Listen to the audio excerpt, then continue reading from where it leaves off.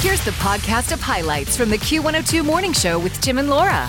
You're going to have to do some content on how to get rid of spiders. I understand we have a situation. I know that I was not very nice yesterday. Alex is away on a work trip. I know he can't do anything. He's sitting in conferences all day. And I did the thing that I shouldn't have done. You called. Which was all caps texting, there are spiders in your house. I can't do this. And he's like, what am I supposed to do about it? Right. From South Dakota. So he must have gotten a break. He called me. And I know that I should be able to handle myself better. I can't make promises when there are spiders, okay? And when not just one spider that crawled across my keyboard after our show wrapped up yesterday. But I killed a total of 16 spiders yesterday. No, we've got a problem. This is arachnophobia movie coming to life, and I was bawling, holding a fly swatter and just spinning around, looking everywhere. As he called, he's like, I can't do anything about it right now. So I went and I bought 2 jugs of Home Defense. Emptied those puppies almost. I didn't use the full second one. But then this morning, I find 2 earwigs in this room. Now, I had to look that up. I don't even know what an earwig is. That is creepily prehistoric. I don't think I've ever seen an earwig. What is it about Ohio? I don't know. What is it about being in a house that all of a sudden you are in the jungle? I did not sign up for this. I don't even like to camp, people. I don't want. So I said to him, I'm like, I can't live like this. I was on the phone with my mom. She's like, just bring the dog and the cat here. Just you can come here. She knows that I cannot handle spiders. So finally, after I got everything sprayed last night, I thought it was okay. But then I find the earwigs this morning. So I'm going to say this. I cannot make any promises about what is going to happen on this show. Because if something all of a sudden crawls out, I will try my best to act like a normal person. But I cannot promise that. There goes I cannot promise anything. And then no sooner do you tell me that, my sister messages me, have you ever had bats? We heard a bat in our house, and we just about got a hotel. I'm like, what am I supposed to do about that? See, that's the thing about now this summer weather. Out come the creatures. Yes, and they want to come in and live with us. No, we don't. Well, I'm so sorry. We'll be prepared if you suddenly let out a howl. Yeah, you'll know why. I'm fine, I think. I'm just having a nervous breakdown. Tim and Laura on the Q102 Morning Show. I don't know why you didn't tell me about that 5K on Saturday earlier. I'm feeling like it's time to get back into a racing series with my knees. Now, did you race prior to knee surgery? Several years ago, my wife had done the Warrior Dash. Okay, yeah. Is that where you're like covered in mud and everything at the end? Crawling through mud and jumping over fire and obstacles. And it looked really fun. And I took that as an opportunity for the next year to get into shape. Now, this is probably 8-9 years ago. Okay. And I did. Is that what did your knees in? Was that the final, now I need knee surgery? Now that you mention it. It's all coming together in this timeline. Yeah. So I did the Warrior Dash, but as a warm-up, I did a 5K during Montevideo Fiesta days, which it was kind of emotional for me. It's like I really trained hard. For some people, running a 5K is like me walking around the block. That's their warm-up. Yeah. But for me, it was kind of a big deal, and I didn't finish last. There was an 82-year-old woman who came in behind me, so that was good. But it's amazing how quickly things go downhill when you stop training. Did I ever tell you the story of after my knee surgery when I went to meet with the physician's assistant, and I must have had one of the 5K or 10K or marathon T-shirts on because the station I used to work at, we sponsored a lot of those, and we would do the start line and the finish line and all the hoopla leading up to it. So I had one of the T-shirts on, and I go in and she's talking about, life after your knee surgery, which I didn't have a replacement like you did, but I had a ton of stuff done inside there. And she said, okay, low impact activity, biking, elliptical, swimming, great for your knee. And then she's paused, and I thought, oh, here it comes. What's coming next? And she's like, but I'm sorry to break your heart. You cannot run anymore. Oh. I said, I didn't run before. She's like, what?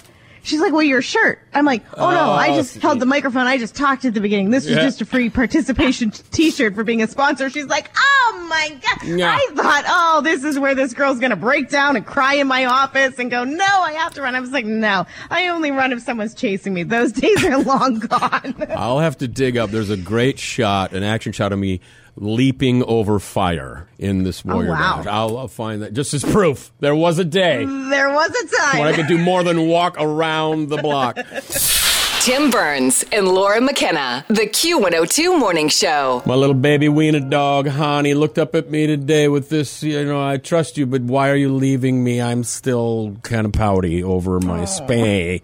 She's doing pretty well. They shaved her little belly. Yeah. And so you can see it's a little bruising, but it's dry, so that's good. Yet I felt badly because, as you know, yesterday at 5:30, my wife came downstairs with a suitcase, and so she was gone overnight. Did I do something wrong? Right? And so normally, she goes to work at like 8. So she's with the dogs all morning, and now I'm leaving them in the dark in the middle of the night, and they're like, wait, what are you doing? So I feel badly about that. Oh, and you were the one who took Hani too. Mm-hmm. So you were the bad guy right from the start. So now anytime I get in a car with Hani, it's gonna be, oh no, it's the vet That's driver. taking me to get surgery again. Oh. There's a couple bills here in Minnesota that would give pet owners more options, rights, if you will, and part of it is in housing. There's a proposal with our Minnesota State Legislature that would ban landlords from requiring tenants to declaw or debark. There's debarking. What's a debark? What? I've never even heard of that. Another proposal would make homeowners insurance easier to get for dog owners regardless of the breed. The Humane Society says the bills protect specific breeds from discrimination. And I think we know what they're saying here. I'm not going to say it. We know what breed we're talking about here. But to be fair, it has been said that dogs are the mirror of their owner. I was just going to say, I think that how you raise any animal is going to have a lot to do with its behavior. I mean, you've met both of our dogs. She was almost brand new when I first came, I think. They're sweet, they're loving, they're affectionate, they're smart. They're a total reflection of their owners. I mean, come on. That's what I'm talking about. You're waking up with Tim and Laura on the Q102 Morning Show. You can listen online at 1025fm.com or on your smart device. Now, we have 2 smart speakers at our home, but it's not like I have one in my office here at work. Do people do that? Do you have any? No, I'm a dumb home. I'm not a smart home. Dumb home? I don't have any of the devices because I can't get things to work. Other people are like, oh, yeah, my things do this, that, and the other thing. I'm like, no, when I get anything, it doesn't work from the get-go. In fact, I told you yesterday, remember, that I bought 2 jugs of the Home Defense. Yes. Comes with these spray nozzles. They're now battery powered. I don't know why. We can squeeze, but now we now put a battery in it. Yeah, it's like a little pump. One of them doesn't work. Oh. Go figure. So now I had to use through the whole jug of one and then put the squirty tube into the other thing, of course, because that is the luck I have. So I keep my home as dumb as possible. Now, I took advantage. Well, first of all, every day when we leave, or when we left for the concert, too, and left the dogs alone, I always say, Alexa, play classical for pets. And what it is just really soothing sort of piano and violin music to keep them calm every day. But last night, I wear a smartwatch. Yeah. I wear a dumb watch. I wear no watch, actually. I don't even deal with time, no.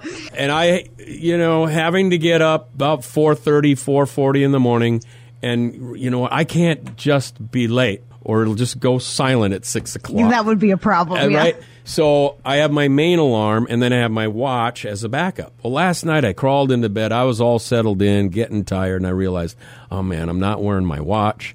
My wife's not here because she's usually getting up, at least by 5:15. So I said, Alexa, set a backup alarm for 4:40 a.m. Okay, alarm set. Sure enough, we're ready to go in the morning. We use it a lot. See, if I had that, I'd say set an alarm for 4:40 a.m. No, it would set an alarm on the hour every hour, and it wouldn't let me shut it off, and something would go haywire. I know it. Okay. I know my limitations. 39 going on 70 over there. Exactly. That's our Laura. Tim and Laura in the morning. I love them. They're so funny. The Q102 Morning Show. If you open a bottle of wine and you don't drink the entire bottle, which, listen, if you do, we don't judge you. Oh, no. Whatever. But if you don't drink the entire bottle, they say part of the reason that it starts to get a little funky tasting is because there's too much oxygen then that gets into the wine. And you can try to put the cork back down inside, but they say that the cork is porous, and so that still lets too much oxygen inside once you take the cork out. So, you ready for this? They say the proper way to store leftover wine is if you don't have one of those things that sucks all the air back out of it and makes a seal, that you could take a mason jar like you can your tomatoes with, and you could put the wine in that and then screw the lid on. And now you've got wine in a mason jar, but it will stay fresher longer. Fancy. Very fancy. So particular. And you know what? I don't know a good wine from a bad wine. I'm just going to say. Honestly, neither do I. Not a big fan. Normally people go, oh, we have this aged whatever, blah, blah, blah. I'm like, does it taste like juice? And is it a little fizzy? That's the kind I like. Yes. So I am not fancy when it comes to, I'll drink it out of a mason jar, I guess. I'll drink it out of a glass. But as long as it tastes like fruit juice, I could deal with Welch's and be just fine. Welch's grape juice. Mom, look at that lady. She's wandering the beach with a jar full of wine. I'm just trying to finish it off before it goes stale. The Q102 Morning Show podcast. Join Tim and Laura weekdays from 6 to 9.